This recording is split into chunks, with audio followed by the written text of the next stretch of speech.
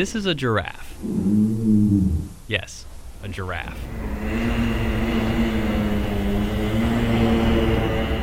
No one thought giraffes made a sound like this, not even zoologists. Dogs bark, lions roar, and giraffes are pretty much silent, besides the occasional snort. But then researchers at the University of Vienna discovered this. A low vocal sound that they call a hum. They believe giraffes use this hum to communicate.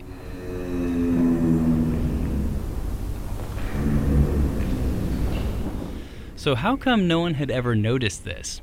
Well, giraffes do it very infrequently, only a handful of times in the span of a few days. And for some reason, they've only been found to hum at night.